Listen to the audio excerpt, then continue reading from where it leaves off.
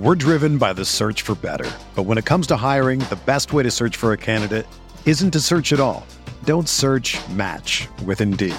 Indeed is your matching and hiring platform with over 350 million global monthly visitors, according to Indeed data, and a matching engine that helps you find quality candidates fast. Ditch the busy work. Use Indeed for scheduling, screening, and messaging so you can connect with candidates faster. Leveraging over 140 million qualifications and preferences every day, Indeed's matching engine is constantly learning from your preferences, so the more you use Indeed, the better it gets. Join more than 3.5 million businesses worldwide that use Indeed to hire great talent fast. And listeners of this show will get a $75 sponsored job credit to get your jobs more visibility at Indeed.com/Blue Wire. Just go to Indeed.com/Blue Wire right now and support our show by saying that you heard about Indeed on this podcast. That's Indeed.com/Blue Wire. Terms and conditions apply. Need to hire? You need Indeed.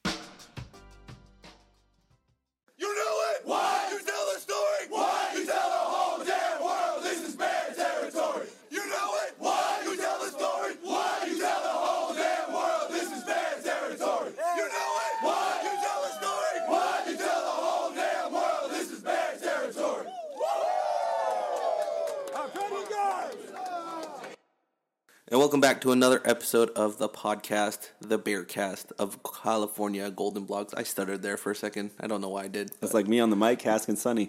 I get nervous every time. I'm getting better. You are getting better, and I think you're listening to the podcast, right? You're listening. That's what's helping. That's what's helping. That is in what's the press helping. conference. Yeah. That's giving me the confidence to ask Davis Webb what was the play call. I can unequivocally say, because I went to the basketball game this past Thursday, and we'll talk about it later, but I can unequivocally say, like I found it for sure today, I am more comfortable in a basketball post-game conference, and I know exactly what I want to ask. Like, throughout the game, I can get my questions out easy versus football. Like, that's great. I don't, like, yeah, I think I figured it out. I was like, okay, yeah, basketball is definitely easier to talk about, at least for me, post-game conference-wise, like questions and like looking at the stat sheet and like figuring out questions I want to ask about him. Yeah, maybe we'll swap. Yeah, because I will not know anything to ask. You're like, what was that play? Who was that guy that shot that ball? That was nice. Swish. You made 5 threes. Is that good? Were you hoping to make 5 threes, or were you hoping to miss a couple just to mix it up a little bit? All right. So let's get started with our program. Let's start at the top. Our top 3 of the week. Mine's an exciting one. It is an exciting one. I don't know how we should do this. Should we stick with the one at a time, or should we just go 3 on one side and then hit the other side? Yeah, 3. We'll hit the 3 and then hit the other side? Yeah. All right. I like that. So my 3 top of the line that I want to talk about this week, I want to talk about a new defensive coordinator for the Bears. Not saying fire someone, but I'm saying definitely not renew. I am way far gone on that train. I want to talk over... I think you might be leading that. You might be the conductor of that train. Like, you might be putting the hot coals into the engine. No, because I want to be allowed back in the press room. I gotta keep it cool. I don't want to be the captain. I just want to be the guy that was like, yeah. Right in the back. And then the other, I think we're going to cover a little bit later with Ross Bowers and just what in the world is going on with why we're not playing backups at the quarterback position. Yeah. We're getting the experience. So it's not necessarily Ross Bowers, but it's just the backup QBs, quote unquote, in general. And then I want to talk about Lamar Jackson and just what he's doing at Louisville. It's amazing. So let's start at the top. New defensive coordinator. Give me your targets. Dick LeBeau, Rex Ryan, Chuck Pagano. So while Rob is living in fantasy land, the Bears will be, unfortunately, very under. You're going to be very underwhelmed. So this is okay. I did think about this. We were discussing this after the game yesterday. So we're recording on Sunday after the Oregon game, and as we were walking down from the stadium, we did talk about this for a little bit. And after we finished our conversation about we'll talk about this tomorrow, I kind of thought in my head. I just did like some scenarios in my head, just thinking off the top of my head, who are some DCs that would possibly work, right? And I looked at the coaching carousel last night for a little bit and just looked at some of the big name Power 5 conference programs that have decently good defenses and have recruited decently well, but are not up to par. So the coaches are on hot seats. The biggest name for me that stands out is, some people might hate me for saying this, Charlie Strong. I look at that Texas team, and I honestly don't know any insider information. I don't know what's going to happen at the end of the season. You know, the AD could easily just look at it and go, okay, it was just a little asterisk of a year. We'll reboot. We'll go again next year. Especially with now their quarterback situation's all handled, right? You have Shane Buechele as the quarterback of that team for the next 3 years. So maybe they'll just let it go. But if they don't, and they do fire him, I don't see why not. I don't know if we have enough money to offer him in terms of a salary, but I don't see why he wouldn't. Yeah, I'm just thinking if I was in Charlie Strong's shoes and a Power 5 team has a spot open at defensive coordinator, and I'm a pretty good defensive guy, I take that chance to rebuild my basically reputation as a coach. But okay, all right. So yeah, I agree to some degree. To some degree with you on that one, but I think if I'm Charlie Strong, I'm a head coach. All right. You know what I mean? Totally understandable. Tedford too, right? Because for Tedford to move to the NFL, he still went up to take that, right? He moved from head coach to offensive coordinator with the Bucs, and then health issues. But to me, that's the thing is if I'm Charlie Strong, I'm either head coach at the college level or maybe a coordinator at the next level. Mm-hmm. I don't know if I see him stepping down into that role, let alone into a role where he's coaching underneath someone or with someone that he probably felt like he, can out-coach. Yeah. I have a hard time believing he doesn't feel like he at least should have gone one-on-one against Cal. Yeah. So I would love that, but I just don't know. Yeah, I mean, I think it's not in the realm of probability. It's just if he were to get fired, I think I don't see why we didn't at least reach out. Try it. Yeah.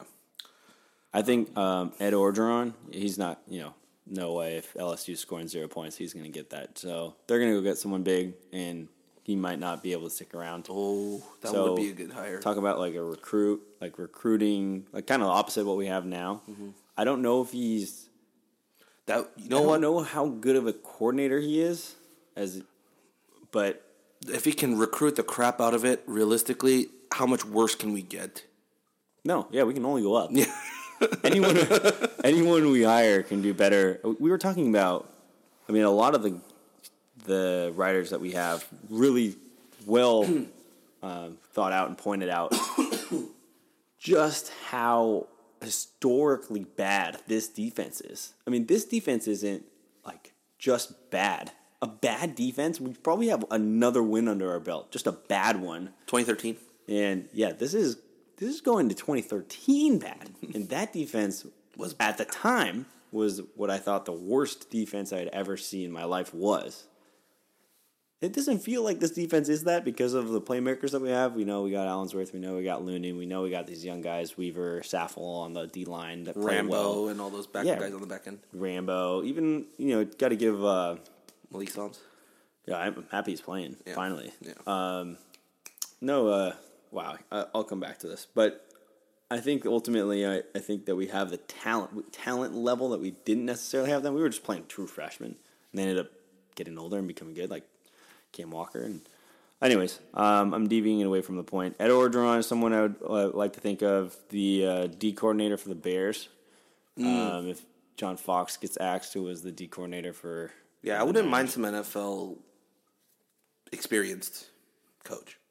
It'd be nice to get some sort of that momentum. I just worry. I don't know on the recruiting side if they understand that or if they're willingly ready. Well, like Coach Lovett, who's the safeties coach, coached in the NFL. He coached safeties in the NFL. Now he's coaching safeties for us. So, but I thought Burns is the one that recruits. Lovett does recruiting too. Oh. So Lovett recruits the safeties and Burns recruits the DB or the cornerbacks. Gotcha. But I believe it's kind of just interchangeable. Like wherever they send them, that's how they recruit. But I have heard good things about how Lovett recruits. So, yeah, there's that. I mean, we'll go into this deeper because we have a couple of fan questions about the defensive coordinator part. So we'll delve into that deeper later on. But so on to your second point. No, skipping that one. Let's go Lamar Jackson. All right. Lamar Jackson's amazing. The Niners need to suck for one more year and be able to get him. If you guys aren't watching now, I mean, he's, to me, one of the better quarterbacks I've seen play in college. And every ball seems to be on the money with him, which is the impressive part about it. A lot of times you can see a quarterback do really well, and you're like, well, they throw the ball all over the place. He seems to have the ball on the money a lot. Like, that throw that he made against Virginia. Oh, yeah. That was ridiculous. And you watch someone like Colin Kaepernick, like I have to suffer through every single Sunday. And, that accuracy can go a long way. And I mean, having a touch on a ball, right? Not just throwing 99-mile fastballs at your wide receivers and actually arcing it helps. Yeah, we're not going to go down that rabbit hole. Yeah, I mean, it's just he's run away with the Heisman. Yeah, he's so far gone. The only person I think Browning is a good candidate. Yeah. At this point, right? Yeah, he had 6 touchdowns against us, and I'm still like, nope, Lamar Jackson, no problem. But yeah, he's incredible. So and just enjoy the ride because you don't get to see somebody like that play, and we get another year of them after this year. Yeah, yeah, just simply amazing. Like there's no other way to put it. We'll talk about the Washington game in a little bit, but seeing that Washington team in person, no matter how aggravating the loss was, and by the way, it wasn't aggravating. It was kind of expected, kind of therapeutic in a way. That's what USC. That's what that USC game was to me. It's like this team is the Bears were who we thought they were. Yeah, it was a really weird. Yeah, but I think you and I both can attest to just watching this Utah team or this Washington team and saying, yeah, they're legit contenders. Like they're good. They're really good. You know what's interesting is thinking about how Texas came in ranked. It's interesting when you play a team that's ranked that highly early in the season, and then someone you're going to play later. Yeah. Because even Washington made Arizona look, but looked competent. So to have them play us at that point in time when they're in the college football playoff, and that's where it's like you're seeing a really well-oiled machine at that point versus Texas, who was like, oh yeah, we were unranked, we beat Notre Dame, now we're 11, hooray! So it felt like that, the number 11 team in the country coming into Cal right now. I mean, especially because we're not the same team that we were when we played Texas either, but still, it's hard to believe that even our team at full health would have had much of a better output than the one we had tonight. I think we would have had a tighter last night. I think we would have had a tighter first half, and then the second half probably would have gone similar direction. Maybe they don't drop 66, but they go up by 21, and they win something like that. Yeah, and I guess, we'll go that into a little bit. But for my 3 points of this week are, first of all, the Texas game. That's my number 1 point. That game was like a crap show. I saw someone tweet out something about like Texas and 1 yard line fumbles are not a match made in heaven. I don't know if people who are listening got to watch it, but there was a point in the first. I think it was the first half. I believe Texas ran the ball, and a whole pile just happens at the goal line, and then all of a sudden, a Texas Tech guy. It felt like a rugby, like a scrum. Do you know what a scrum is in rugby? Yeah. It felt like a scrum. All of a sudden, the Texas Tech guy shoots out of the back of the pile from into the end zone, and then curls out, and he has the ball in his hand. He just starts running in the opposite direction all the way down, and it was a touchdown. He had fumbled the ball right before it got into the pile, and they took it and they just ran it. And so the funnier part is everyone who's in that pile still thinks the running back has the ball, right? So that's why they're still pushing, and even the defense, they're pushing back to make sure they don't get into it. It was just one guy. Yeah, and no one touched him. I don't know how that happened, but that game was just. Yeah, for me that was like the circus game of the week to see that happen. It was a fun game. Mm-hmm. And, I know you were taken aback when you heard this, that Baker Mayfield, Davis Webb, and Patrick Mahomes were at Texas Tech. I mean, that's a hell of a trio. Yeah. Doesn't get much better than that. No, one of them was a dark horse Heisman candidate last year. One of them is arguably about to set records at Cal for single season things. And one of them already set an NCAA record, I believe. Because he had 800 yards by himself 2 weeks ago. Do you think Davis Webb wishes he went to Colorado and played on a team that was, had a chance at winning the title, or you think he's happy being at Cal, where he's just clearly the main guy and doesn't have to deal with maybe not playing as much or there being a competition? I think for him as a grad transfer, I don't know how he weighs it, but you basically have to weigh the two things, right? How badly did you want to win, and how badly did you want to propel yourself for the NFL? And of course, before the season, I think most people would have said, if you want both, you just go to Cal. Colorado's going to suck.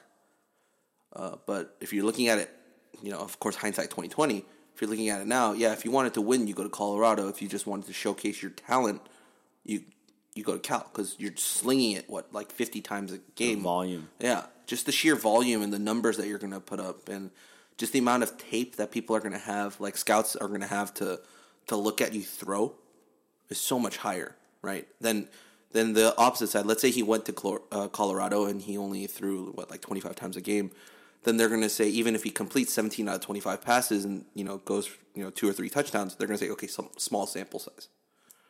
Versus now, if he goes 35 of 50 with 4 touchdowns, okay, yeah, he's got it. The flip approach to that, though, is you become then, I think it was Bronco Mendenhall that called out, was it? Yeah, Bronco Mendenhall called out Jared Goff as being a system quarterback. Yeah. And then, if it wasn't Bronco Mendenhall, I swear it was the head coach of BYU. I think so. Could be wrong. Maybe it was their D coordinator, but someone on BYU said that. And then we lost. And that's a different story. But then you have Davis Webb come in high volume. If we have a third, let's just throw out the theoretical that people have been talking about, Max Brown. Say Max Brown comes in, starts putting up those ridiculously high numbers. Then all of a sudden you become labeled as a system. And that isn't necessarily that beneficial to your NFL stock. No. So Jared Goff isn't playing. Case Keenum is not a good example of an NFL quarterback that should be hard to overcome. No, but weirdly he's performing decent enough. Oh, I'm not mad. Kenny Britt. Thank you. Thank you very much, Kenny Britt. But yeah, there is a flip side of that too. Yeah. Yeah, that was the whole thing with Oregon too for a little bit, right? Is Chip Kelly system, and of course Bellotti system, and then Chip Kelly system, and then a Helfrich system is one of those things where it was, can you put in any type of athlete at any type of position and would it still work? Would the offense as a whole still just hum along? And clearly it's broken down now.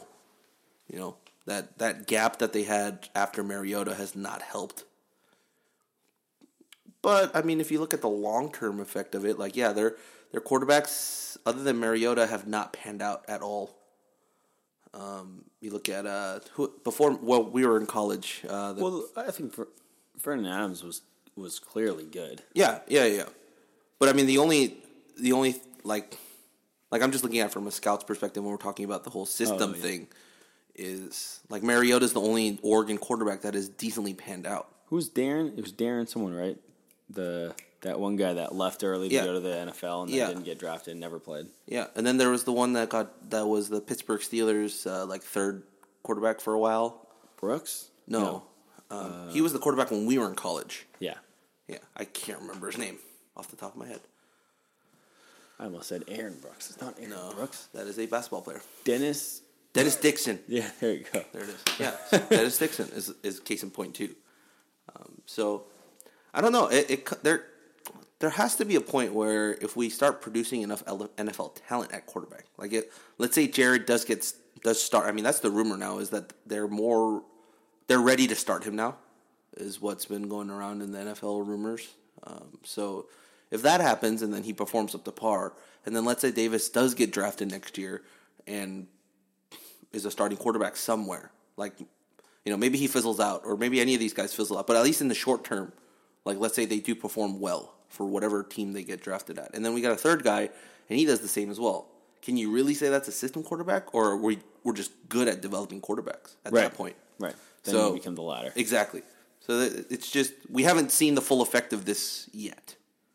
And the people that say, system quarterback, yeah, I'll take it. I mean, we throw the ball around. Our offense is based around the pass game.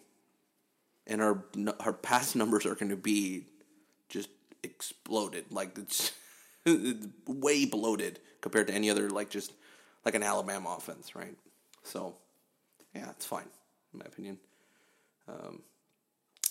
Yeah. That's my first point. The second point, I had nothing. I had no other like college football point I wanted to talk about, because we're going to talk about all the other stuff when we get to the other things. But the last point, of course, for me, was my Lakers. Oh, I forgot that you intended to bring this up. I'm sorry. I'm sorry to all the listeners that are just listening just because they want to listen to Cal Sports. But just because Andy is a Warriors fan, I am a lifelong Laker. I met a couple of people today at my church, and I talked to them, and they were like, yeah, we'll give you guys this one. And then I was like, yeah, you have to. I mean, Steph Curry couldn't make an open three. Nobody was shooting well except for Kevin Durant. And Clay, what is wrong with Clay this year? I have no idea what is wrong with that man. I don't know, but if I was at the draft, I would have had him on my fantasy team. I think Clay's. It's just gonna take a little bit for them to figure it out. Yeah. I think it is too. Who said this? I think my dad told me this, or no, Diana's dad did. So my other dad, he said that it used to be kind of like Steph, Clay as your 1-2 scoring options, and now it's it's pretty much KD, then Steph, then Clay, and so that's going to be a whole new dynamic. And instead of shooting making 10 out of 20 shots, he's going to be shooting 10 and being expected to make 6 or 7 is what's being expected. Yep. And that is the conundrum that, the Miami Heat faced with Ray Allen, and they still got to the finals. And LeBron. Exactly. I think they're just going to take some time to figure it out, and they'll get there. Mm-hmm. Yeah, I think so too. But congrats. Yes. Congrats on your win. Yes. That's good. We need something to rejuvenate the fan base. And I was watching the Laker game today too against Phoenix, and we squeaked that one out too. So we're looking bright. I dare say the future is bright. And I know you already made your bold pick, so we'll see. Yeah. My bold pick are the Lakers are making the playoffs this year. So in the West, yeah. That's Rob with your bold take of the night, sponsored by Taco Bell. By the way, everyone thinks the Pelicans were going to make the playoffs, right? As the 8th seed because of how good Anthony Davis is. They have not won yet this season. So, and they thought the Timberwolves might be really good too. They're 1-5. I still think the Timberwolves are going to be really good. Yeah. They have so much talent. Yeah, but I just needed to say that. I just needed to talk about my Lakers for a split second. That's fine. That's fine. Yeah. For now. Well deserved. For now. I'll pat myself on the back for that one. Thank you, Julius Randle, to Angel Arsenal, all those boys. All right, anyways, we'll move on to Cal versus Washington. Let's talk about the experience for a little bit, what it was leading up to game time. I know you came a little later. What? I was early. That is true. You were early, but I was there earlier. You were there for the bobblehead. I was waiting in line for the bobblehead. I was at our tailgate at around 3:30. I actually helped set up the tailgate, which is weird. I've never actually been at our tailgate before it was actually set up. So they were taking stuff out of the vans and things like that. But we did all that. We ate, and then we went up to the stadium, being a couple of friends. Around 5, we walked up around 5. Then we got there and we lined up at gate 5, which is right next to the media entrance. And that line went all the way up to gate 2. Or is that gate 2? No, gate. I think it is gate 2 at the top of Waring, like below the student section, below the student entrance. Like Prospect. Yeah, Prospect. Yeah. So it went all the way up to there, but 10,000 bobbleheads, and I thought maybe there might be that many people, but there wasn't. I heard some gates did actually run out, but there were a lot of gates that still had extras. So, they basically told you to like go to this gate, and I know people that ended up with like two or three. What? Yeah, I should have gone. yeah.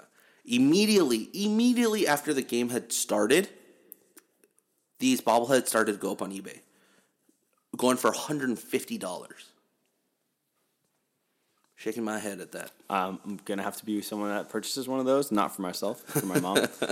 So I'm going to be that sucker that decided not to go and get one. Oh, well. Yeah. But yeah, that was great. Yeah. The whole Marshawn hype before the game. I think it had a whole, I like to believe in this nice altruistic world. It had a nice little, encompassing effect on the team and bringing out the energy and having him ride out with his mom and then E40 hopping into the cart. And I just thought that was a total blast. And, that ended up being the highlight of the night. By the way, can we talk about that cart ride for a split second? I know us in the press box, we were very confused because there were conflicting reports. Before the video on Cal Bears went up later that night of they put a GoPro on the cart, so you showed exactly what happened. But there were conflicting reports throughout the entire pregame. After that cart thing had happened, that half the people were saying it was Marshawn's mom, and then half the people were saying it was E40. So it was one of those situations where is the dress blue or is it white? It was one of those situations. But finally, the mystery was solved. It was both. Marshawn comes out with his mom, drives around in circles, almost knocks down the drum major, and then stops at the 50-yard line. She hops off, then E40 hops on, and then they go on another spin. So that's what it was. It was awesome. It was amazing. There was a couple Warriors players there. Damian Jones, James Michael McAdoo. What was it? Ted Miller was there. Ted Miller. Uncle Ted was there. Yes. Jeff Tedford. Yeah, can you tell your little Tedford run-in story? Yeah, so I had some friends that I was holding their tickets for, and they came late. So, but it was still before the game started, and so I was taking the press elevator down, and as I'm getting, as I'm getting onto the elevator. As I'm getting onto the elevator, Jeff Tedford is coming out of the elevator. And for those who don't know, Jeff Tedford is a special offensive consultant to the Huskies. So he was basically in the Huskies, the away coach's box with the team. And so I literally ran into him. I literally just... I looked up and it's Coach Tedford, and I was like, "Oh, I'm so sorry, Coach Tedford." He's like, "No, don't worry about it. It's okay." And he just walked along his way. That was my first interaction with Coach Tedford ever. Actually, I took a picture with him once our freshman year. But I don't think I have that picture saved. The only picture I have saved is with Deshaun Jackson from the Well deserved. Reasonable. Yeah, I think the game day experience, just to anyone that wasn't there, student section looked mighty thin early on. And then it filled out. And then it filled out almost to the top row. And then only Rally Com was left. And then by the end of the third, there was maybe 3 rows of people left. And a bunch of Washington fans. And then, a couple, hats off to anyone that stuck that out. We had to be there for obvious reasons. But to anyone that's there and still willing to support the team, maybe it's Ross Bauer's family who was upset that Sam Fielder was there. Some of our writers, Vlad was there. They stayed until the very end. Yeah, it's awesome to see that. Yeah, it's good. It's good to see that despite the destruction and mayhem that happened on the field, people still stayed to support their team. I saw a guy wearing a Cal shirt today at Bevmo. I went up and said, "Go Bears," and I turned to Diana and I go, "Diana's my fiance, for anyone who doesn't know." And I was like, a real Cal fan is the one that wears his shirt the day after a loss, 66-27. That's the person that gets the Go Bears in my book, especially in the Bay Area when you see Cal stuff all the time. It's the special people that I say Go Bears to on those days. Man, that's a bold move. We'll see if it pays off, Cotton.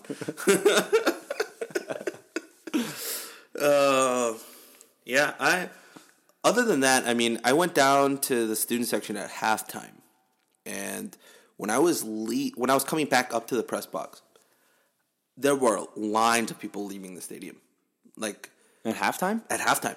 Just down 15? Yeah.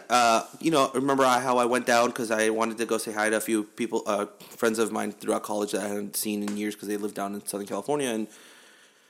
And after I said hello and I was walking back up the stadium, the concourse level that's from the Golden Plaza and then has that like leads into the stadium and has all the the concession stands and all that. People were just lines of people just coming out of the stadium and then just on the Golden Plaza and just heading down the stairs like next to the Simpson Center and just out the door. At halftime. And we were only down 15. Maybe it was a good first half. It was a great. It was an enjoyable first half. Yeah. So I guess we should just get right into it, right? Because if we want to talk about why they were leaving, but I don't have a problem like blaming them for leaving. I guess at half. I mean, it seems like it was a little premature. I didn't notice it at least from afar. You didn't. Yeah, I didn't. But then as soon as you got that touchdown to start, and at that point, okay, it did felt like it was over for me as soon as that first touchdown hit when they got the ball on their first drive coming out of halftime and they scored with ease. Yeah. With ease. That's when I knew. All right, let's wrap it up. Yeah, it wasn't our night. Yeah, let's wrap it up. We all knew. That's the moment we coaches knew. Didn't know. Yeah. Let's get after it because we got to talk about that. Yeah, let's get into it. So Cal, Washington, number 5 Washington at the time. They're now number 4, by the way. So good for them. They should have been. They are. Yeah, they should have easily been number 4 to begin with. A&M got bumped down, hopefully.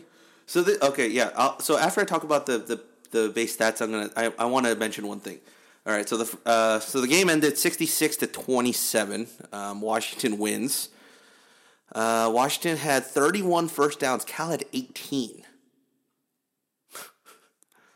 Yeah. They had 13 passing first downs and 13 rushing. We had 6 rushing and 10 passing. I mean, Washington was scoring with ease on big plays, so that's probably why that discrepancy isn't that big. Yeah, it's not. It's really not. But when you're throwing 60-yard touchdowns to John Ross and juking 8 guys, your other team's DBs are not covering guys and not tackling guys, tends to be a pretty bad formula to win football games. Yeah, let's just go through some of the big stats from our side. Khalfani Muhammad, 8 carries for 34 yards. Trey Watson, 10 carries for 29 yards. That's an average of 4.3 for Khalfani and 2.9 for Trey. Both of them did not score a touchdown at all. And so, on top of that, Davis Webb, 23 completions on 47 attempts, 3 interceptions, 262 yards, and 1 touchdown. And that 1 touchdown went to, of course, our Chad Hansen. 5 catches, 70 yards, 1 touchdown. That was great to see. On 12 targets. That might be my moment of the game. That was a very good touchdown catch. That was awesome. And on the flip side, let's take a look at Washington. Jake Browning, 19 completions on 28 attempts, 6 touchdowns, not a single interception, 378 yards. What is this rating? I believe it was in the 200s. Yeah, definitely. Yeah. I thought it was close to 300. I think it might have been. And then, of course, receiving for Washington, Dante Pettis, 8 receptions, 104 yards, 3 touchdowns. John Ross, 6 receptions, 208 yards, and 3 touchdowns. Whew. And, of course, for Washington's rushing, Myles Gaskin, 16 carries, 76 yards, and 1 touchdown. Lavon Coleman, this was garbage time yards, but he had 7 carries for 108 yards and 1 touchdown. So, yeah. So they had over 700 yards total offense? Yeah. Let me just... net rushing, 287. Net passing, 417. So total offensive yards, 704. We had 362. I'm going to throw in a couple fun stats. All right. Washington had given up 7 points in the first quarter all year, and Cal put up 13. So major positive takeaway there. Jake Browning, I believe in the second quarter, his third touchdown pass. Was the one that set the single season record for a Husky quarterback. Mm-hmm. Very impressive. And I had one more stat, but it disappeared. All right. So here's the thing I wanted to talk about before we delve into the other things is had Washington been ranked number 4 going into our game, do you think there might have been a slight more chance of a trap game? No. Not at all? No. Okay. I just wanted because I saw a tweet about this, and I said, and I was just going through old tweets from earlier in the week, and I found it, and I can't remember who it was, but basically it's saying thanks football committee, like give Washington another reason to pummel down on us come Saturday. Yeah, I wrote about it in my defensive preview. Yeah, it was like what is the last thing that Cal needed? It's more more fuel to their fire. Yeah, but do I think that creates any less prepared team that comes in? No. I think, sure, maybe they pay a little bit more attention to how many points they try and score. Which they did. Yeah, and they totally did. But for a good reason. And Tedford knows that better than anyone as to why that matters. So, no, I don't think it made a lick of difference in what the game, on the game. But there's a couple other things I think would have made a little bit of a difference in the game. Yeah. Certainly, if we had had a healthy secondary, I think you maybe look at that first half and say, well, maybe Cal keeps it within 8 rather than it being at 15. If we got a safety call instead of the ball being down at the 1. That was big. We still ended up stopping them there, and they punted, and then I think we ended up scoring the next drive. But if we had started with that puts immense pressure on them, in my opinion. Is they started off with an offensive fault, basically, right? And then if we had scored on that punt off, I guess, is that what you call it from a safety, after a safety? A punt off, I guess. And we had scored on that 9-0 to start the first quarter. No, they were up 7. They had already scored on. Did they already score? Yeah, they already scored on John Ross's first touchdown. So they went up 7-3, then it would have been 7-5. Then it would have been. Can you pass me the play-by-play? Let me take Start. I am just going to take a look. Just to be sure. Just in case I'm misremembering, because I was heads down a lot, but I'm pretty sure that they had already had their touchdown at that point. Yeah, I mean, I just don't know to what degree they would have felt the pressure on it because of how easy it was for them all night. Saffold, I want to give a lot of credit to the way that Saffold played, and he had 2 really big plays. I think he had a pass deflection, and then he ended up also, being the one that forced Browning out into that intentional grounding, and that was. By the way, yes, you are correct. It was 7-3, and that's when the safety, quote unquote, safety happened. Yeah. So I mean, I think the biggest thing with that is, you want to have a play like if the defense can get some points. Sure, I think our defense they came out well. I didn't have. You're gonna have the stuff over the top. There's just no depth there. We've been decimated by injuries. That's fine. It's just one of those things where we're going to see them go over the top, but then it got a little repetitive. I didn't think they would be able to do it with the consistency in which they did. And credit to them. That trick play was awesome, and Tedford definitely had a say in helping them create that, throw that touchdown. I thought that was, seeing those, I'm not sure if you read that SB Nation article where it was talking about Tedford ran the same play as a consultant as he did his first touchdown pass. Yeah, so that was sweet seeing those back to back. Yeah.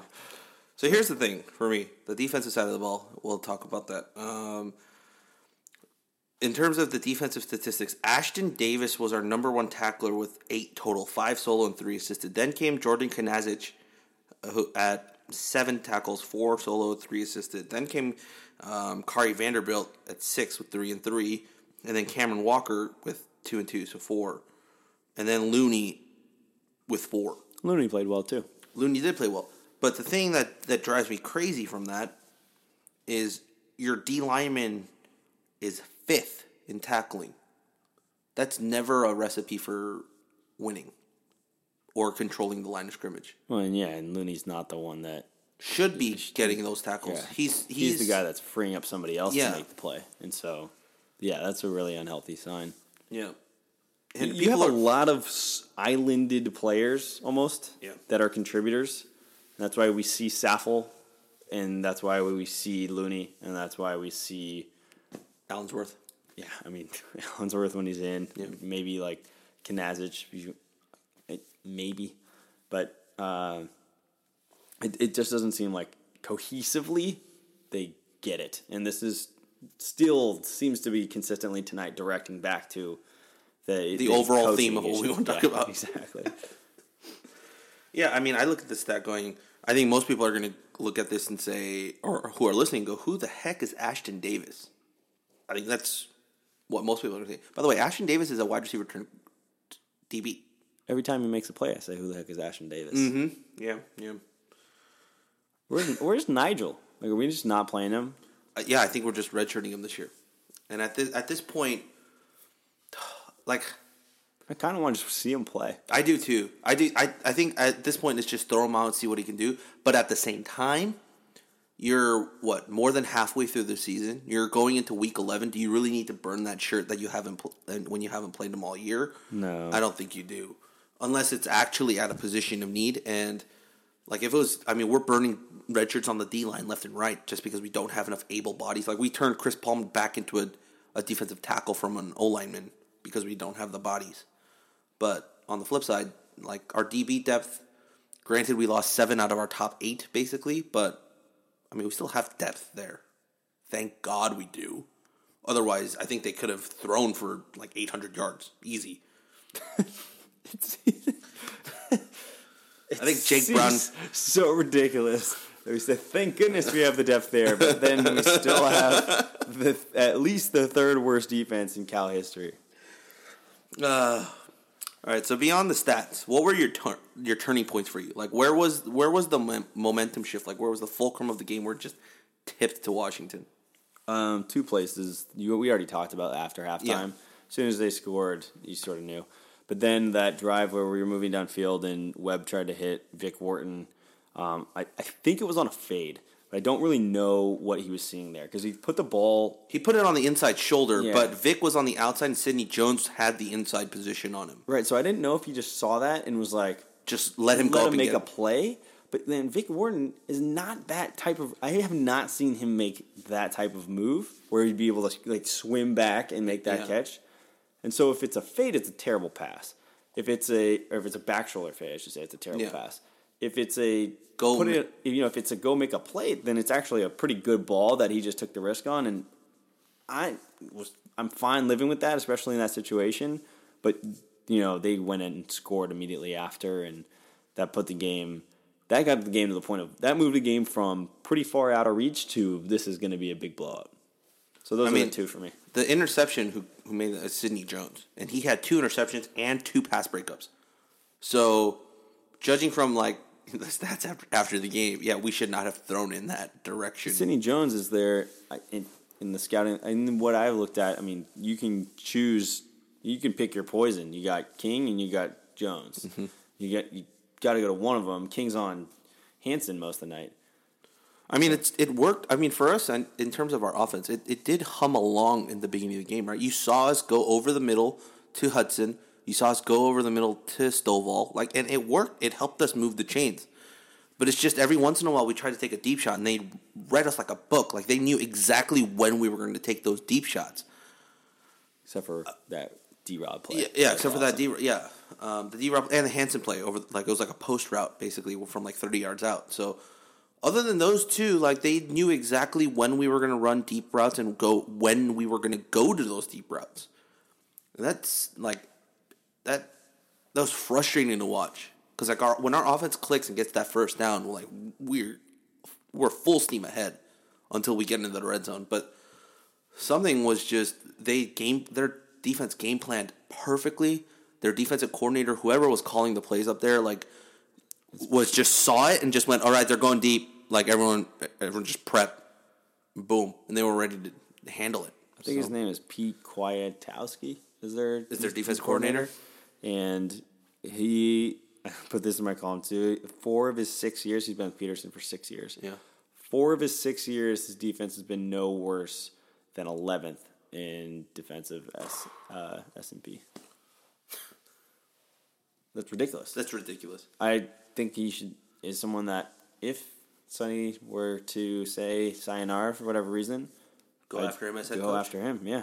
I'd love to have a defensive-minded team here, especially with all the talent we have in the NFL, and kind of get that brand of Cal football, although it'd be opposite of the vision that Sandy Barber had of what was going to get butts in seats with high powered offense.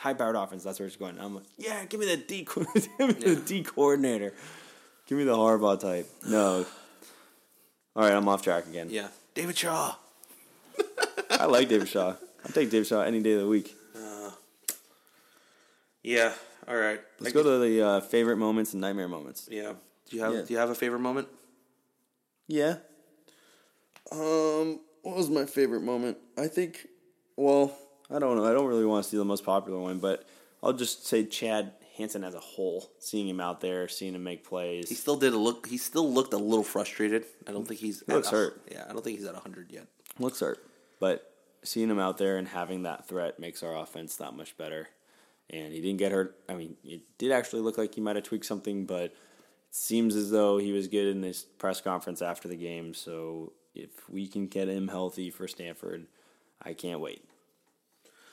I think for me the favorite moment was that kickoff return or a punt or kickoff that we had, and then we forced the fumble and we recovered. I think it was a punt where we recovered the fumble, and it doesn't say in the stats, but when we were in the box, I distinctly remember me hearing that it was Malik McMorris that caused or forced the fumble.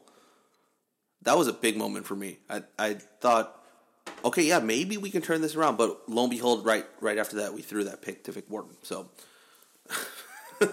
shot ourselves in the foot right there. But that forced fumble and branching off of that, the special teams coverage overall solid all around, in my opinion. This season is weird where I have no qualms over the special teams. Special teams was great. Yeah, I'm not like I wish we had a little bit more, maybe get a touchdown. Maybe if we had gotten at least like 1 or 2 touchdowns at the beginning of the season, it puts a little bit more of a stress. But they already know how good our returners are, which is why they short kicked us all game long. So I mean that's another stat. I think this is a stat you might have been going after. Is Avi tweeted this stat out where Cal's average starting position the entire game average was 39. Washington was 20. And we ended up with what, like two touchdowns and like six turnovers or something like that. Like it was abysmal.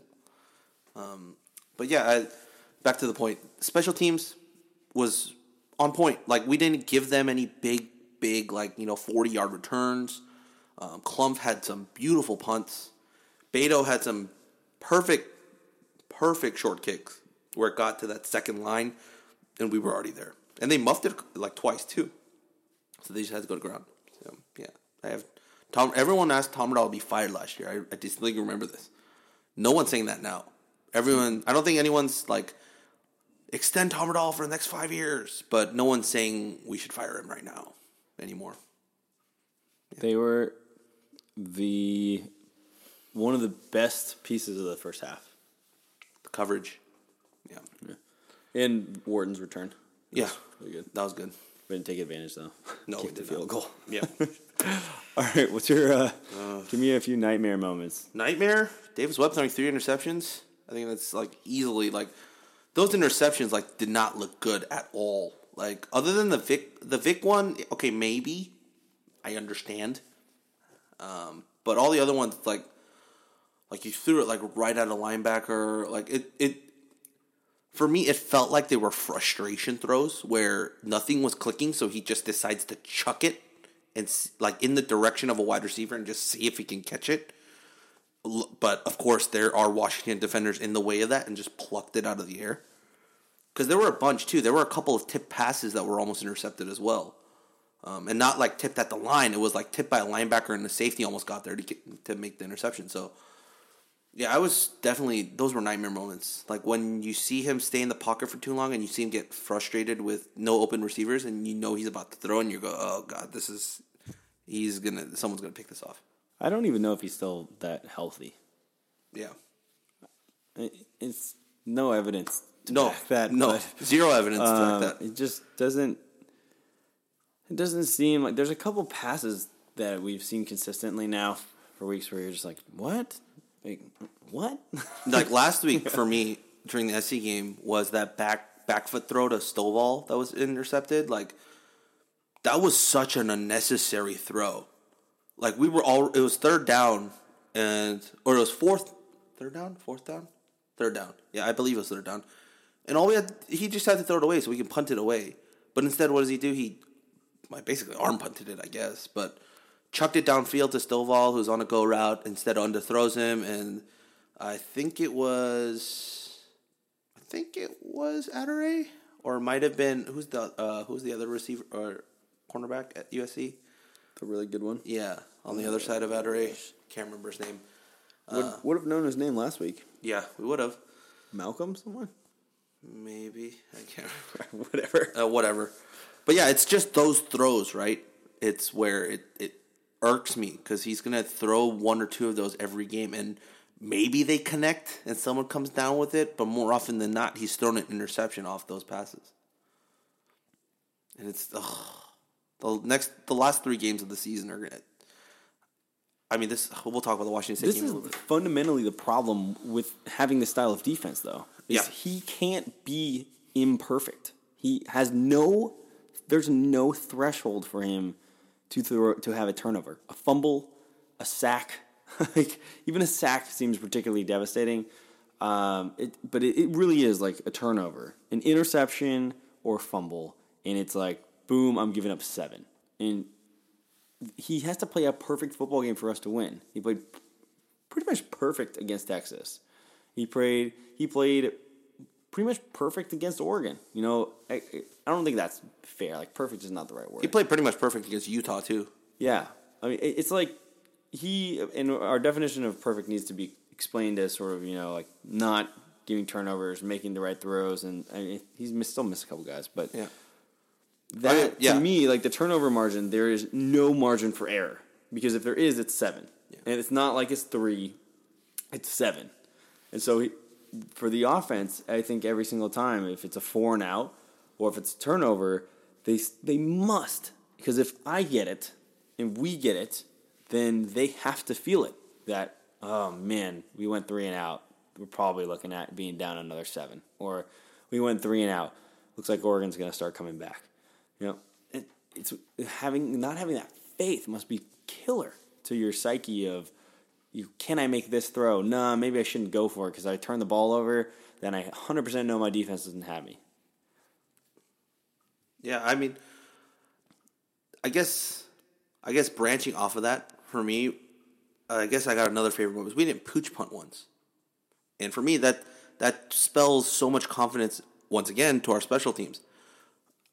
Arguably, I think you could agree with me. John Ross and Pettis are probably a lot better playmakers in terms of like punts and kickoffs than was it that Oregon game? It was the Oregon game, right? I think when we were pooch punting it, and I felt like if we're not doing that here, that means we have confidence in our special teams to hold them to short fields, or to in their own half, which we did. But then, how does that help our defense? He might as well have gone for it every 4th down because there came a point where it was just meaningless to be that good on special teams, and they just marched down the field within 40 seconds. Mm-hmm. Because as you said, we pinned them back a lot. Clump was amazing. Like his punts were sound. There was one of those punts where we got him stranded on like the 1 yard line. You know, and what does our defense do? We give up a touchdown. Like, yeah, I'm getting more frustrated now than I actually was. Like, I was like at a point of like just catharsis at some point, but now I'm like I was in a very zen state, and now I'm like kind of amped up again. Ruffled your feathers. Yeah.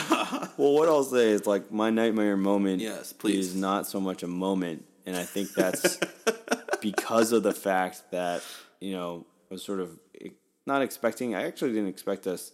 That would be pretty competitive. The first half was indicative of where I thought the game would go. Yeah, that's what I thought too. I thought it would be within a 2-possession or 3-possession game. I didn't think it would end up like this. And so I think the nightmare moment for me was seeing. Oh, it could be too. I mean, I think it was seeing that level of defense out there again, and the second half adjustments. I think that you can look at the game decisions. We played a pretty conservative first half. we get Vic Wharton picks up that rugby kick, takes it all the way down to the 20. We immediately go 3 and out and kick a field goal. And it's like, man, could have used 7 right there. Whether it would have taken 4 downs or not. Like, what? Why are we not going for that? So that's one. I'll just stick with that. I mean, outside of that, I just think that we made some pretty poor adjustments in the second half. It was especially on the defensive side of the ball. We keep harping on it. So with the risk of being too repetitive, like, we can move on to something else. But I really felt underwhelmed by what I saw out there after having a half to think about it. In Washington, credit to them, man. They came out and adjusted extremely well to what we were doing offensively. They shut us out in the third quarter. When was the last time you didn't see Cal score points in a quarter? Yeah, when's the last? I mean, I think Avi put out that statistic about last season. We were the most dangerous third quarter team in the country. Like, that's where all our points came from all season long. And I remember we were afraid all of last season because we wouldn't score in the first half when we'd be down, and then all of a sudden we'd just score in bunches in the third and maybe mount a furious comeback, and then we'd fall short like we did against Utah, or we might pull it back like we did against ASU. And so there was that bit. But this team has fizzled coming out of the halftime, like just flat on their face. And we've lucked out, like the Texas game or the Oregon game, like we lucked out. But this game showed you like why you cannot come out of the half flat. Easy, without a doubt. All right, should we move on? Let's move on. All right, to your Pac-12 game of the week from this current week. So week 10. What was yours, Andy? The one that we just went through? Yes. Mine was the SC Oregon game, and that was a hell of a game. Yeah. If you're a USC fan, it was a great game. If you're an Oregon fan, I don't know how I'd feel. I don't know how I'd feel. I was waiting for it. I was waiting to see if Oregon was going to be the same Oregon that we saw against Cal, because SC came out and built a pretty sizable lead early, and then all of a sudden it kind of like shifted back, and Oregon had some momentum. But then it seemed like they kept shooting themselves in the foot, and that would drive me crazy if I was a Ducks fan. Yeah. I mean, first drive, it's like they're about to get a first down, false start, holding penalty. So I would go absolutely nuts. I'm already going nuts with the amount of penalties that we have in third down situations that extend drives. Yep. But for Oregon, it seems like they can't even start a football game without like first possession, and you're going to give me like false starts and holds. Like, yeah, welcome to our world. Yeah, I feel a little bit bad for Oregon. So then SC, that whole game ended up just being exactly what I expected the Oregon-Cal game to be. You know, SC comes out, builds a pretty big lead, and then just, kind of the faith in Oregon wanes, and they look good. They look good. SC looks good. They might end up, it's going to be a hell of a game to watch, that one, next week. Yeah. My game of the week this week was the Thursday night game. I think it was Thursday night. Yeah, it was Thursday night. UCLA, Colorado. Colorado wins 20-10, I believe. And Colorado was ranked 15th at the time. I think they did rise in the rankings a little bit. But, looking after I watched that game, UCLA looks real winnable right now. Especially with news that Josh Rosen is out for the season. This game looks really winnable right now. And we end with them. So didn't they lose on it? They lost on a kick return, right? Punt return. Punt return. Yep. That's what made the score 20. So it was 13-10. UCLA's got nothing on offense. Zero. Zip. We got nothing on defense. Should be a fun one. Yeah, it'll be evenly matched. It'll be like two kids playing with wooden swords and shields. Pretty much. Right? Just about. Sure. At some point... One kid's got a wooden sword. Yeah. The other kid's got a metal shield. Yeah. At some point, they're going to throw it down, and they're just going to start fist fighting. Yeah. Because it's not going to work. Exactly. They realize that they're not inflicting pain on each other, so, All right. Let's move on to our next game. Cal, Washington State is this Saturday. I don't think they've announced the time. No, 7:30. Oh, wow. Another night game. Woohoo! They announced it last week. I'm they did? patiently waiting for them to announce the Stanford game, and please don't put it. 1 o'clock. It's announced? I hope so. Oh, Rob, you can't do me like that, man. We can talk about this for a split second. I legit think that the Stanford Cal game, the big game, might actually be a 1 p.m. kickoff. Because it won't be televised? Well, it'll be televised. If it's televised, it'll be televised on Pac-12. Pac-12 network? But I just don't think any big network is going to take us on like they had in the past. Like 2 years ago, it was on Fox, I believe. Mm-hmm. Last season, I believe it was on ESPN. Don't know. Maybe, I don't know, but it was on a big network. It wasn't on Pac-12. That was because Stanford was exactly my point. Title game. Yeah, at this point, this is getting me excited. At this point, both teams are playing for nothing really. Stanford's basically going to be playing for like a better bowl game. We might be playing for a bowl game, so that might be the enticing aspect. But no one's going to want to watch that on national TV. Like no like big name guys. Like McCaffrey has like fallen off the face of the planet in terms of like people talking about him and his exposure. So yeah, and I'm really guessing it might be a 1 p.m. game. Okay, please, I'll hold you to that. Please, I want breakfast at our tailgate. Dude, I just want to go to bed before 4 a.m. We can be home before 7. Think about that. We can be home before 7. And we would That's exciting stuff. Yeah. All right, but Washington State is at 7:30. Yeah. Late night game again. Do you happen to know what channel is being... ESPN, I believe. Oh, wow. We're prime time again? Yeah. Great. Could be wrong, but I feel good about it. Okay. While Andy looks that up, let me go over the over and under in the spread. So the spread, it fluctuates between about 16 to 14. It started at 16, but some of the Vegas books that I was looking at fluctuated down to 14 and then back up to 15. So I'm just going to say it's 15. So Washington State is favored by 15. And, guess what the over and under is? Andy already guessed it right earlier when we were discussing. It was a pure guess. It was a pure guess, and he hit it. Bullseye. Bing, bing, bing. Time to go to Vegas. 110. ESPN. Oh, yay. So more prime time for us. And showing off our terrible... Well, I guess in the sense that if you're... you don't have any allegiances for this game, and you're living on the West Coast, and you want to watch a fun football game, if you just want to watch pure offense, this might be the game to watch. Well, here's the thing. If I'm a Cal fan, this is why I watch this game. I watch this game to see what an offensive coach can do on the defensive side of the ball. Like they are ranked. Mike Leach has put together a good defense. Yeah. And they used to have a terrible defense. And they have a high-octane offense.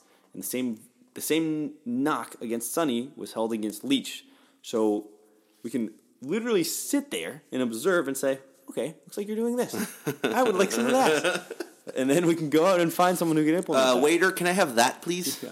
I don't know what they're having at that table, but I would like some of that. Yes, I would like to exchange half of my meal and for the rest of that. But yeah, back to the over. So under 10. That's the most ridiculous thing I've heard, and I would take it. I'd go for the over. You'd go for the over? It's Washington State Cal. All right, so 110. Let's see. So that'd be let's see, 5. It'd be 55. Like something like 60 to 50. It'd be 70 to 40. 70 to wait. Well, yeah, if you want to go 70-40, 60-50. Yeah. That's what you're saying. You're saying it's going to go higher than 60-50 is what you're saying. Yeah, that's a lot. Yeah. The last Washington State game that we had in Pullman where Trevor Davis ran 2 back for touchdowns, that was 60 to 59. Well, there you go.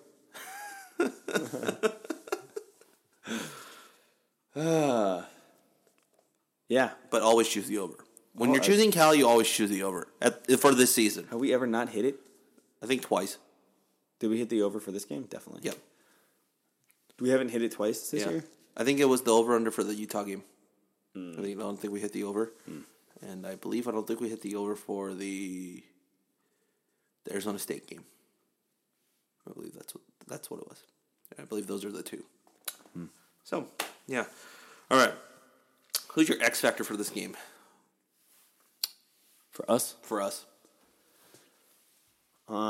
It's definitely the running backs. So talk about, why Washington was able to game plan so effectively against us. We had absolutely nothing happening on the ground. So for me, it's all about Calfani and Trey. Can they get 5-6 yards of carry, get to that point where, look, we win games at 7-8 yards of carry when those guys can have those averages, those 10 carries, 100, 90 type yards. That's when we're more balanced, we're more effective passing the ball, there's more room to throw under, and we have the opportunity to go over without the defense being able to sit back on those types of routes. So for me, it's all about the offensive line, which is continually the strength of this football team, is our offensive line and the way they protect Webb, but also the way that we run the ball behind them. So if we can do that, then I think we have a good chance of being effective on the offensive side of the ball. What about you? For me, our X factor is Allensworth. Easy. We have him back. We can lock down Gabe Marks. We don't have him back. We can't lock down Gabe Marks, and he goes off, just like John Ross did. That's just. He's going off regardless. That's my hot take. Let me just give you some of the stats of the team, okay? Scoring offense, Washington State is second in the Pac-12 with 43 games. We're right behind them at 39.7. Scoring defense, Washington is sixth, literally middle of the pack at 24.7. We're at the bottom at 44.4. We're worse than Oregon now? We're worse than Oregon now in terms of scoring defense. By 2 points. 2 whole points. Meaning like by points allowed per game? Yeah, points allowed per game. Okay, total offense, Cal, this is just yards, right? Is 517 a game. Washington State is at 502. So we're 1 and 2 in terms of that. Total defense in terms of yards that they give up, Washington State at 373 a game, and we're at 11 with 527 a game. All right. So, and in terms of the rush defense and offense, like it's not that big of a gap, but here's the key stat. On offense, Cal's 9th and Washington's is 11th in terms of rushing offense. But rush defense, Washington State is 3rd in the Pac-12 and we're dead last. Wow. Washington State only allows 118 yards a game throughout the season, through 9 games. Cal gives up 286 yards a game. I wouldn't be surprised if then, I hope that we don't give up on the run, but it wouldn't be surprising if we just bailed on the run, if it wasn't effective, and just did the San Diego State type approach. So here's the thing about their pass defense. Cal's pass defense is rated at number 8 at 241.2 yards per game. Washington State is actually number 9, 254 yards per game. They've given up 13 touchdowns compared to us, who've given up 22. So, yeah. That's about it in terms of those statistics that I wanted to share out here. And, here's the big... For me, I was looking through these stats, and this is the biggest one for me. Washington State's third down conversions, they convert at a percentage of 48.9. 48.9. That's number 1 in the Pac-12 in third down conversions. Whereas Cal, we're 7, 39.1. I think that's how the Mike Leach offense is supposed to work. If it's working effectively, they're converting third downs. Yeah, that's why the short passes get you 2-3 yards on first and second, and you're 3rd and 3 or 3rd and 4, right? And then you get another one to get that. So you play a clean game from an officiating standpoint. You have manageable down and distances at all, like not first down, but second, third. Yeah, it's all manageable, positive yards gained on each one. Yeah, these stats are actually pretty fun to look at. And, we'll look at it later. But I'm looking at some of the individual statistics, and the only one that catches my eye is that receptions per game, Chad Hansen is now at 9.1. That's still number 1 in the Pac-12. But Gabe Marks is at 6.8, and he's right behind Chad Hansen at number 2. Gabe Marks is also number 3 in the Pac-12 in receive yards per game at 69.1. Chad Hansen is still number 1 at 120 yards per game. That's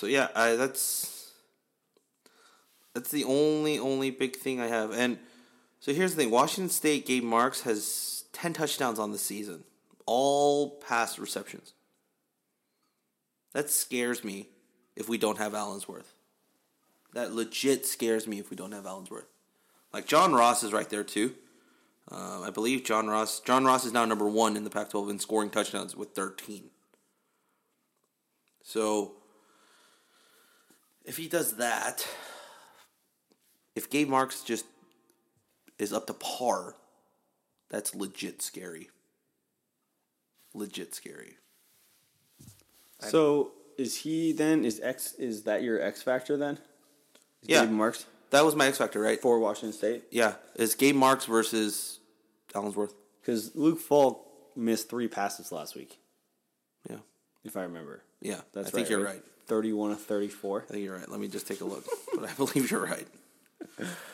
If our pass defense against Washington, I would like shows to up- see the distribution of the passes though. Like how many long balls shots did he take versus how many of those came through screen passes and like short, thinking dunk passes. But let me take a look. So they beat Arizona last week 69-7. And Luke Falk, only missed 3 passes. 32 of 35, 311 yards, and 4 touchdowns. It's one of the most impressive, depending on the passes, it's one of the most, just from pure statistical line, one of the most impressive I don't know stats. I think his backup was more statistically impressive. His backup came in and played. 15 of 17, 163 yards, and 2 touchdowns. Wow. So he actually averaged per completion more than Falk did. What are backups, man? What are backups? What is a backup quarterback? What does that mean? I've never heard that term before. All right, so what's your Pac-12 game of the week to watch this week? We need our predictions. Oh, yeah. What is your prediction for the Washington State game?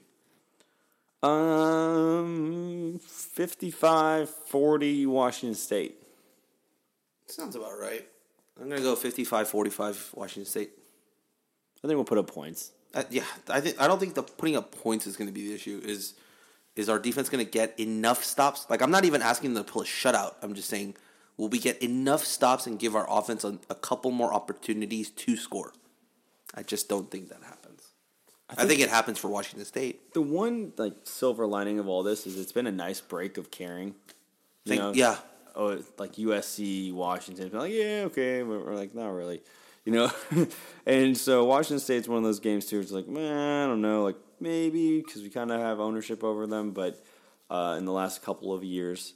But realistically, are we going to win? Probably not. So that puts the emphasis on win against Stanford at home, And then win against UCLA at win home. against UCLA at home. And those are the two where I'm like, must win, regardless if we lose this game.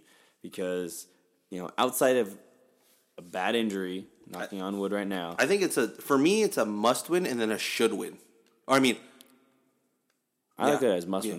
You think it's a must win? Because you want the bowl game. Yeah. Clearly. Then I'm just that's the thinking path. of just the team that we're playing. I think it's more likely, or Stanford we need to beat just because their offense is horrendous right now. UCLA is bad. UCLA is bad, but their defense, they still have talent, is what I'm saying. But that matchup favors us This is true. in the biggest way. Like, UCLA to me is like a bad football. Like, we should beat that team. And then Stanford is very winnable to me. Very winnable. It's a winnable game. It is. It is a winnable Cal game. is, as I said in the booth, Cal is the most average football team I've ever dealt with. They beat the teams they should beat, and they lose, except outside Utah, right? Yeah. But we were favored against Utah, so it doesn't matter. Yeah, they beat the teams they should beat, and they lose to the teams they should lose to. And there really isn't too much surprise. Nope. They tend to just sort of go the way that Vegas says, which is why we're like, oh, Vegas are genius. Well, are they that genius, or is Cal just super average? Maybe we're just the most average team of all time. Yeah. Maybe we used up all our good luck and all our positives beating Oregon, Texas, and Utah at home. At least we got that streak over. Yeah. Yeah. All right, so we're going with like 55, 45, 55, 40, or 55, 45? 40, 55, 45. Yeah. Just around there. Yeah, it's pretty much the same, give or take. All right, let's move on to our Pac-12 games of the week for this week. What is your game for this week? The most obvious choice of the week is Washington versus USC. Can't wait. I'll be watching that one. I definitely will be watching that one just because I think this might be the first one where athletically they all match up well. Like, it might not. I'm not saying that SC is a good team or not, but you can't take away the athleticism and talent level that they have, regardless of how bad or good the coaching is. Yeah, they've four straight wins, right? Yeah. SC's good. Helton's pulling it around. Mm-hmm. He's not getting fired at this rate, in my opinion. No chance. No chance. All right. For me, it was. For me, it was Utah ASU. Just because I actually want to watch this game, just because they do have two studs at running back. I'm a big sucker for watching like running backs play.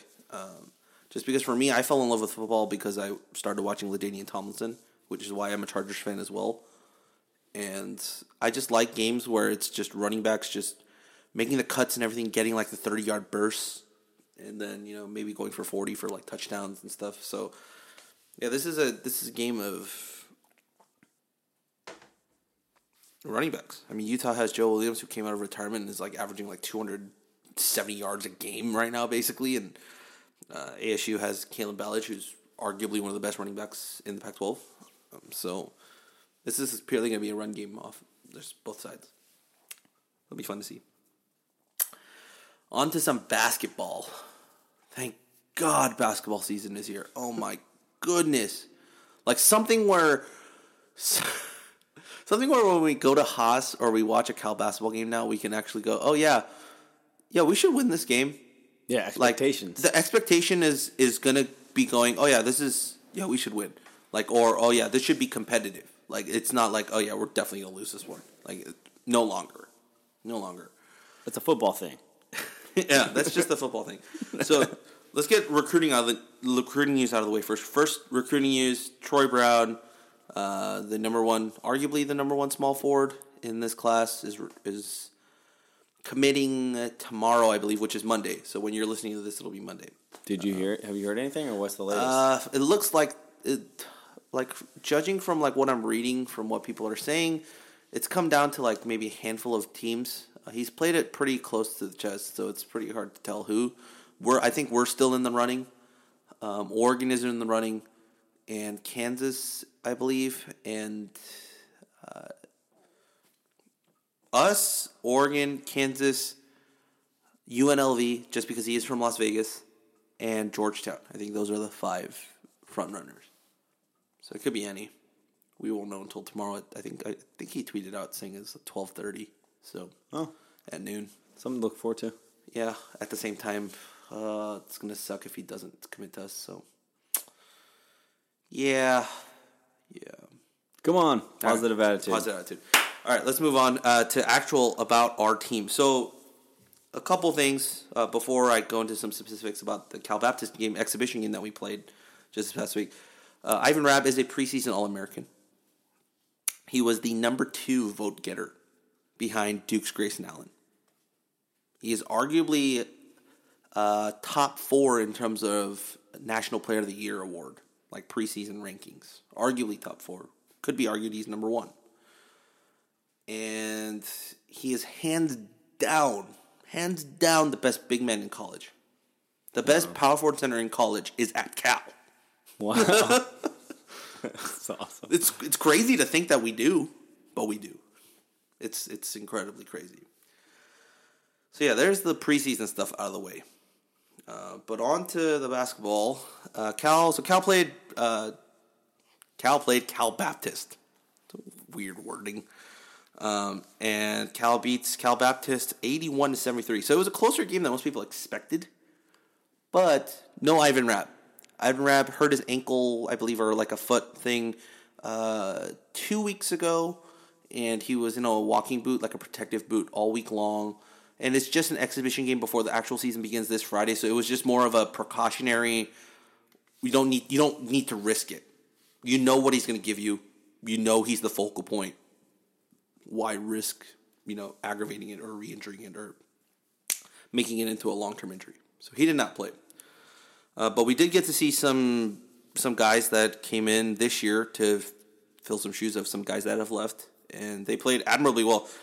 Grant Mullins, the transfer from Columbia, who's the grad transfer, will only be here 1 year, but 6 of 11 from the field, 3 of 6 from 3. He had 7 rebounds, 16 points, 2 assists. Like, he did and a steal, too. He did everything. He did everything you asked him to do. And then, of course, the big news going into this season was how Steven Domingo apparently has refound his shooting touch and was out. He was on the Pac-12 All-Star team, I believe, that went to Shanghai or Australia. I can't remember. I think it was Shanghai. But people were raving about how good he was on that trip. Like, his shooting touch was outstanding. And you saw that on full display when they played Cal Baptist. He started off the game 4 of 4. Did not miss a single shot, made 2 of 2 from 3, and was just lights out in terms of shooting. His confidence was sky high. You gave it to him, and if the defender was maybe 3 or 4 feet out, he was just jumping straight up and taking that shot. There was no hesitation. So much different from last season, where he was like, crap, should I pass it? Should I dribble? Should I shoot? Nah. And then, he would just miss the shot. And also Charlie Moore, who is the 4-star point guard from Chicago, the number 1 point guard from the state of Illinois. He went 1 for 7 from the field, and 1 of 2 from 3-point. But he did, 1 of 5 from the field, 1 of 2 from 3. But he did score 6 out of his 7 free throws. So he ended up with 9 points, 1 rebound, 1 assist, and 2 turnovers. But the thing I liked about him is he's confident. He has great command of the offense. Like, he knows where he wants guys to be in order to make the plays. And his court vision, when he runs a pick and roll with one of our bigs, and then he does the little wrap around passes, like, I think he could have easily racked up 4 or 5 assists this game, except the guys just didn't finish, or like he would get it to Cam, and Cam would go up, and he'd just get fouled on the shot, so it wouldn't count as an assist, and if the basket didn't go in. So there were a couple of those. And I saw that and I thought his height might be an issue because he's like 5'9" or 5'10" or 5'9", and his shot is one of those where he shoots in front of his face. He doesn't shoot off the shoulder. So if your stature's a little bit on the shorter end, your tendency is you might get blocked a lot more if the ball's in front of you versus on top of you. But that's not the case. His release quick fire. He knows when he wants to shoot. Like, he makes that decision of what he wants to do before he gets set. So it's like he doesn't waste any time in initiating what he wants to do, which is great to see. As an 18-year-old kid already being like that type of floor general. And for me, the biggest part about Charlie's game was as soon as a foul happens, right, and he's on the court and if he's on the court as the point guard. Because there were times where he ran side by side with Sam Singer, so Sam would be the point guard, but when he was on the court as the point guard, as soon as a foul happens, he corrals the team. Like, he gathers everyone and huddles them up, and you could see him. He's like talking to them. He's like, "You got to be here. Like, we got to move around this way. We got to make this play." Like, and that's crazy to see from an 18-year-old kid. Yeah, as a freshman, as a true freshman, 18-year-old kid. The confidence, the self-confidence that he has to be able to just tell the team what to do, and the fact that everyone listens.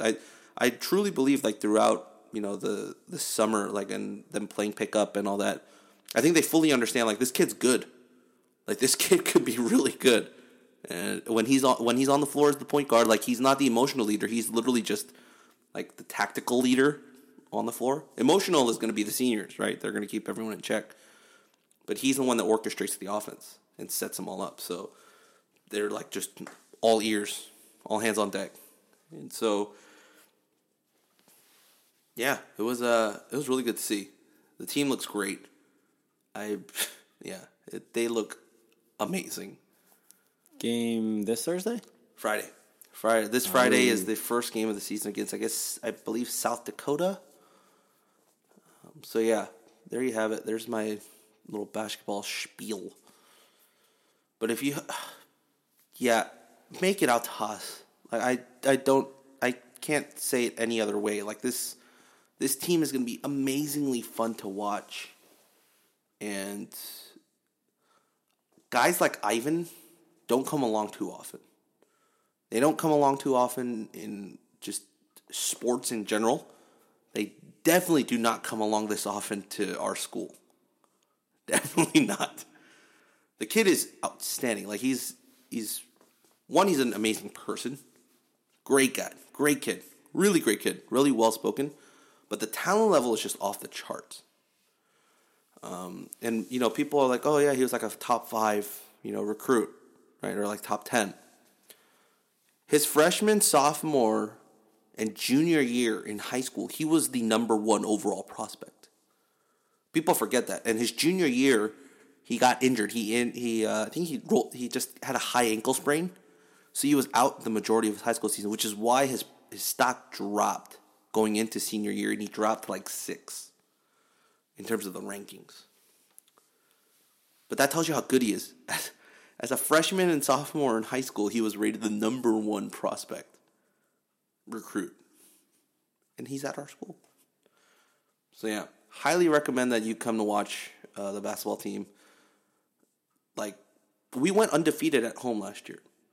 I can't understate how hard that is in basketball, where it's like a 15 game homestand, and you won every single one. Incredible.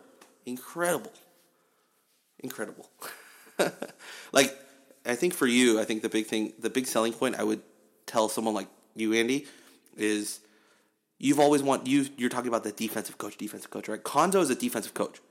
He's always his mentality whenever he talks, and he's talked about, he says it all the time in any of his press conferences. He says, like, the only thing we can control realistically in a basketball game is the intensity we bring on defense. Like, he said that last year, especially with like Ty and Jalen. He's like Ty's not going to get 15 shots every game. Jalen's not going to get 10 shots every game. That's going to change depending on how the game goes. If he commits too many fouls, then he's only going to get like 3 or 4 shots, right? You can't say like, oh, we're going to give Ty 15 shots on offense for sure. Like, offense is just something that's going to go with the flow and how the scheme of how the game is going, right? But on defense, you can. You can control how compact you are. You can control the mental lapses you might have. You can control how much of your effort you're going to give on the defensive side to make it harder for them to score. Granted, sometimes, of course, they're going to score. It's basketball. They're not going to go. You're not going to shut them out 0 points. But you could hold them to a very, very low percentage, which is what we did. We were number 1 in the country in 2-point percentage. So anything inside the 3-point arc, I think our percentage was like 30-something percent. We were number 1 at that. I think the biggest thing for me when I watched games last year is, the offense was pretty bland. Yeah, it was. Especially late. Yep. And I don't know if it was because of the Ty injury or what it was, but I think that I hope that we brought in that new coach. Tim O'Toole. Yeah, yep. So I hope that he can provide some sort of a little bit more complexity going on and we can have, we didn't even get Ivan the chances last year that I think he deserved. Yeah, I mean, most people, so I think it comes in two forms, right? One is, yes, I think the coaching on offense was a little bit bland, but 2, you also had 2 of the biggest usage players in Cal history on the same team. So basically, when the ball was in Ty's hands or when it was in Jalen's hands, like, it pretty much never left. Like, they were attacking or like taking the shot most of the time. And a lot of us didn't have any issues with that because they were our 2 best players. But now that the team is based around Ivan, the ball moves so much faster. And I noticed that especially this past game because Ivan wasn't playing, which means like our initial offense didn't give him the ball in the post, let him drop double team, then kick back out. Like, it wasn't one of those. It was, the ball was constantly moving. It kind of felt like how we're watching the Lakers or the Warriors right now. And I hate it. I hate saying that because like they're like, top tier. The Warriors are, right, in terms of how they run their offense, but the motions are there. Guys are constantly running. They're constantly making the basket cuts. They're constantly setting screens for one another off the ball. And the ball is constantly just... Everyone knows their role of what to do when they're on the floor for offense. And everyone also knows that they can't take too long to make a decision. So when they get the ball, it kind of already feels like they are, as they're receiving the pass, they kind of already realize, okay, that guy's going to be open.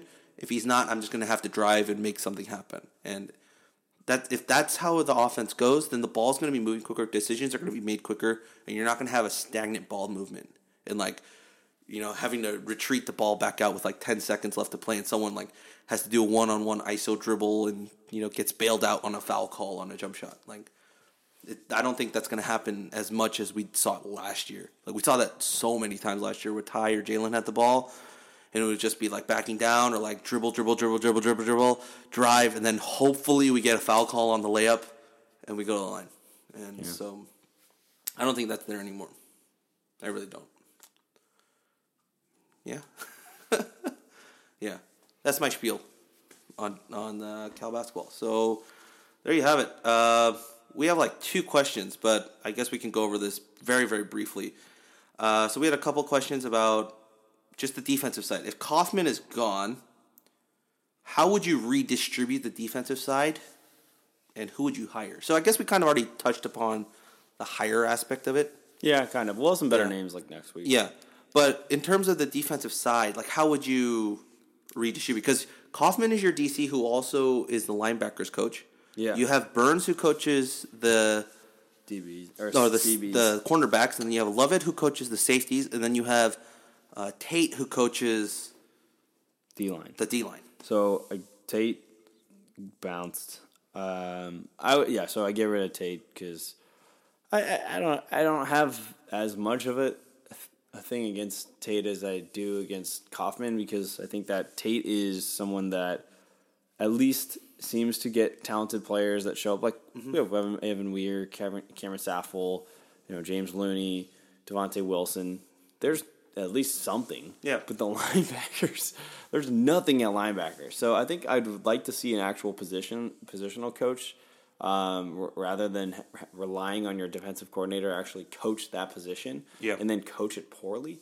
So I'd like to have a D coordinator and then an actual linebackers coach who can also share some responsibility. And the D coordinator can go out and recruit for a particular position group or for just the whole defense as a whole, and then you actually have someone that you can hold accountable for recruiting for that position. I like to have accountability at all different places in your org chart. Checks and balances. Yeah. So that's what I'd like to see, and that's how I'd like to redistribute it.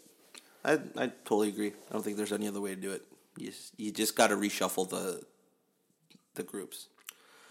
And then Kaufman or injuries. Where does the fault lie for the horrible Cal D? I guess this is something that we can easily talk about just for like a split Where's the second. fault lie? Yeah. So how fine is that line between Art Kaufman as our defensive coordinator not being good enough in coaching, or the fact that we've lost so many guys due to injury? To me, it's one and the same. Okay. So if you're Bill Walsh always talks about having contingency plans. Yeah. And if you're not prepared, then you're going to end up getting burned because of it. You look at I made this comment last night while I was watching this game, and every single player on the Washington defense could have gotten hurt that game. Yeah. And they still, across the board, would have more experience than our entire defense. So they have a second line that is better than our first line. So if you don't have that second line, and I realize the secondary part, that's the one that I'm willing to give a pass on. 7 out of the top 8 guys. Yeah, we had the second and third. We had the depth there. I love that unit preseason. But the linebackers and the D-line is where we absolutely didn't address it this last recruiting class. And we haven't addressed it again this recruiting class. Like, what are we possibly doing? And, we've talked about the lack of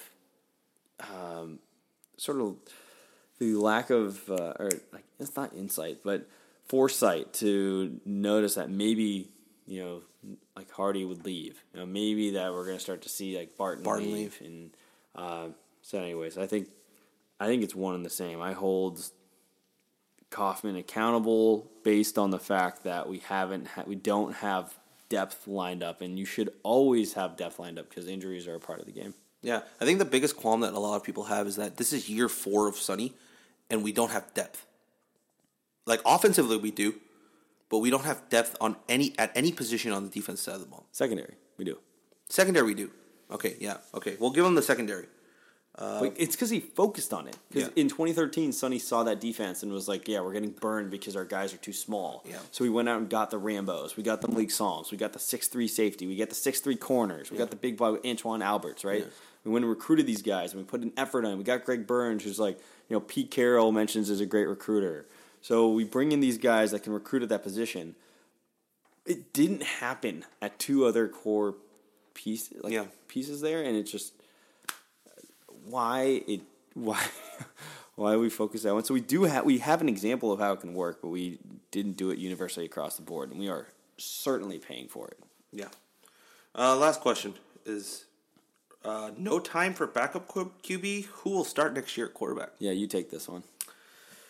No time for backup quarterback. This is a weird one. You guys can take a look at the postgame conference from last night, which is on the Cal Bears website. And Ryan Gorsey of Scout did actually ask about why they didn't put Ross Bowers in or any of the backup QBs in. I will let you be the judge of how sufficient that answer you think it was. I will tell you it wasn't sufficient at all. But for me, yeah, I don't know what the deal was. I really don't. You put McCary in at running back, who is your fourth running back at best, and you switched out all your wide receivers because you put in Jordan Duncan and you put in Patrick Worstel at that point. So you've subbed in like either your like borderline second and third stringers at every position. Maybe not O-line. I didn't get to check who was running on the O-line, but you do all that, but you still have your starting quarterback in there. I don't understand. I mean, there comes a point where even if your quarterback says, I want to stay in the game regardless of how the game ends, there's a point where you look towards the future and say, what if he gets sacked and blows his shoulder, in one of those? Like, if you're that scared of putting your backup to, like, play the last couple minutes where you're relying on your starter, then that's even more of a reason to put in your backup if your starter were to go down in those last waning minutes. It makes no sense. It doesn't. I cannot comprehend. That game was out of hand in the third. Yeah. Washington brought in their backup before we brought in our backup. I mean, it makes no sense to me. And even if you looked at it and said, okay, well, potentially Cal's trying to continue to replace through transfer. And you're like, okay, so using the Max Brown example again. So Cal tries to replace through transfer. Why wouldn't you want to have someone like Ross Bowers or Chase Forrest at least have game experience under their belt? Because if something happened, the next season to your starter, you had someone who had been in a game. So unless you have absolutely no faith in their ability to develop, what are you doing? You're probably pissing them off. If I was Ross, I'd be like, why am I not in the game? What am I here for? 30-30-30 club. Up 30, down 30, 30 seconds left to go. Why am I not in the football game?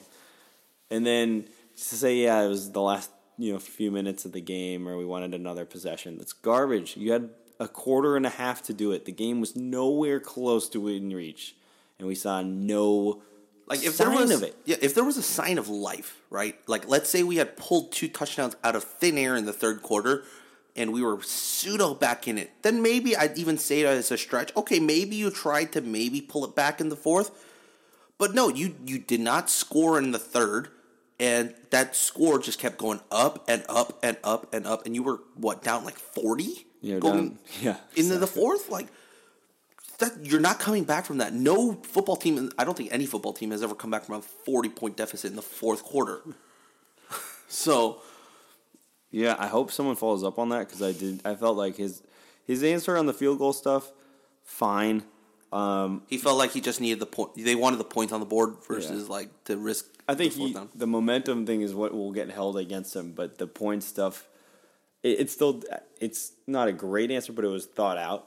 But his response to the Bowers thing, I thought was really short, and I wish we had an opportunity to follow up on it because I was left there wanting to ask it again. So hopefully on Tuesday we can find out more. Because against SC too, same thing. I mean, this isn't just one game. This is, we're talking about multiple games. He didn't even get to see the field against Hawaii. The big thing for me, and I think this is where we'll end it, is Oregon is in that stage of the graduate student transfer quarterbacks, and they're 1 year ahead of us in terms of that, right? They're in year 2 of that because they had Vernon Adams last year, and they tried to do that with Prukop this year. that was a disaster what happened this year with Prukop. Like, it did not work out as well as it did with Vernon Adams. If that happens with us next year, like let's say we do go with Max Brown, all right, just for the argument, I'm not saying he's coming, but just for the argument, another 1-year transfer, and he comes in and he plays, and he becomes the starter next season.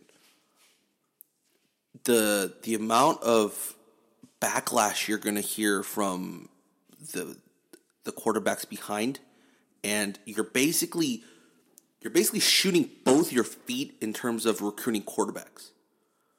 In what world would a young high school quarterback want to come to a school where they're just going to take grad transfers? 3 years running, they would take a grad transfer. Or not 2 years running, they would take a grad transfer, right? With only 1 year of eligibility left. So you're playing that it's just roulette. Yeah. Or that carousel of just exactly. 1 year quarterback, 1 year quarterback, 1 year quarterback. There's no consistency there whatsoever. I mean, I don't understand. I mean, I'm not saying that this is going to happen. Like, I hope they don't. I hope they don't go the grad transfer route and they go with one of the younger guys, right? Because you've seen what they did with Jared. And, of course, the talent level of Jared was there to begin with. But the consistency you saw and the growth you saw in 3 years with Jared, and then he became the number 1 overall pick, right? You saw that it's capable. Like, you saw that they're capable of doing that. They took a true freshman and made him into the number 1 overall quarterback. I'm not saying that any of these guys that we have right now or that we'll recruit in the future will become another number 1 quarterback taken, or number 1 overall quarterback taken in the NFL draft. But even if they don't reach that level, like my dad always used to say this, when I was going through school, he's like, aim for the stars, because at the very least, you'll end up in the clouds. I think that's the same mentality you have to take. You got that star with Jared, and you hope that maybe one of these guys maybe can reach that potential. But if not, they're at least a sound college quarterback. Just sound. And you had the consistency for 2 or 3 years with that guy that you picked. Modern mysteries. Yeah. Mysteries at Memorial Stadium. Someone should film a series like that. I think they do pretty well. All right. Well, that wraps it up for us here at the Golden Blogs headquarters. Sure. All right. So you can find my stuff at Rob11HWAG on Twitter. You can find Andy at Andy J Beast Mode. You can find our stuff on CaliforniaGoldenBlogs.com. You'll see my stuff up this week because I'll be at the basketball game doing the Insta recaps and things like that. So tweet at me if you want to talk basketball throughout the week leading up to the first game of the season. And I'll be in the press box, or the press. There's like 2 press rows. They moved us from center court to like some corner. So yeah, if you want to come say hello, please do. I'm more than willing to meet you with people and meet fans.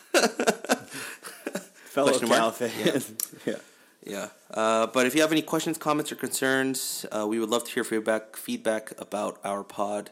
If there's certain parts of the program you want us to fix, or have some advice of what this might do better or this might be better, we would love to hear some feedback. I think Andy is really wanting to get some fan interaction, like listener interaction.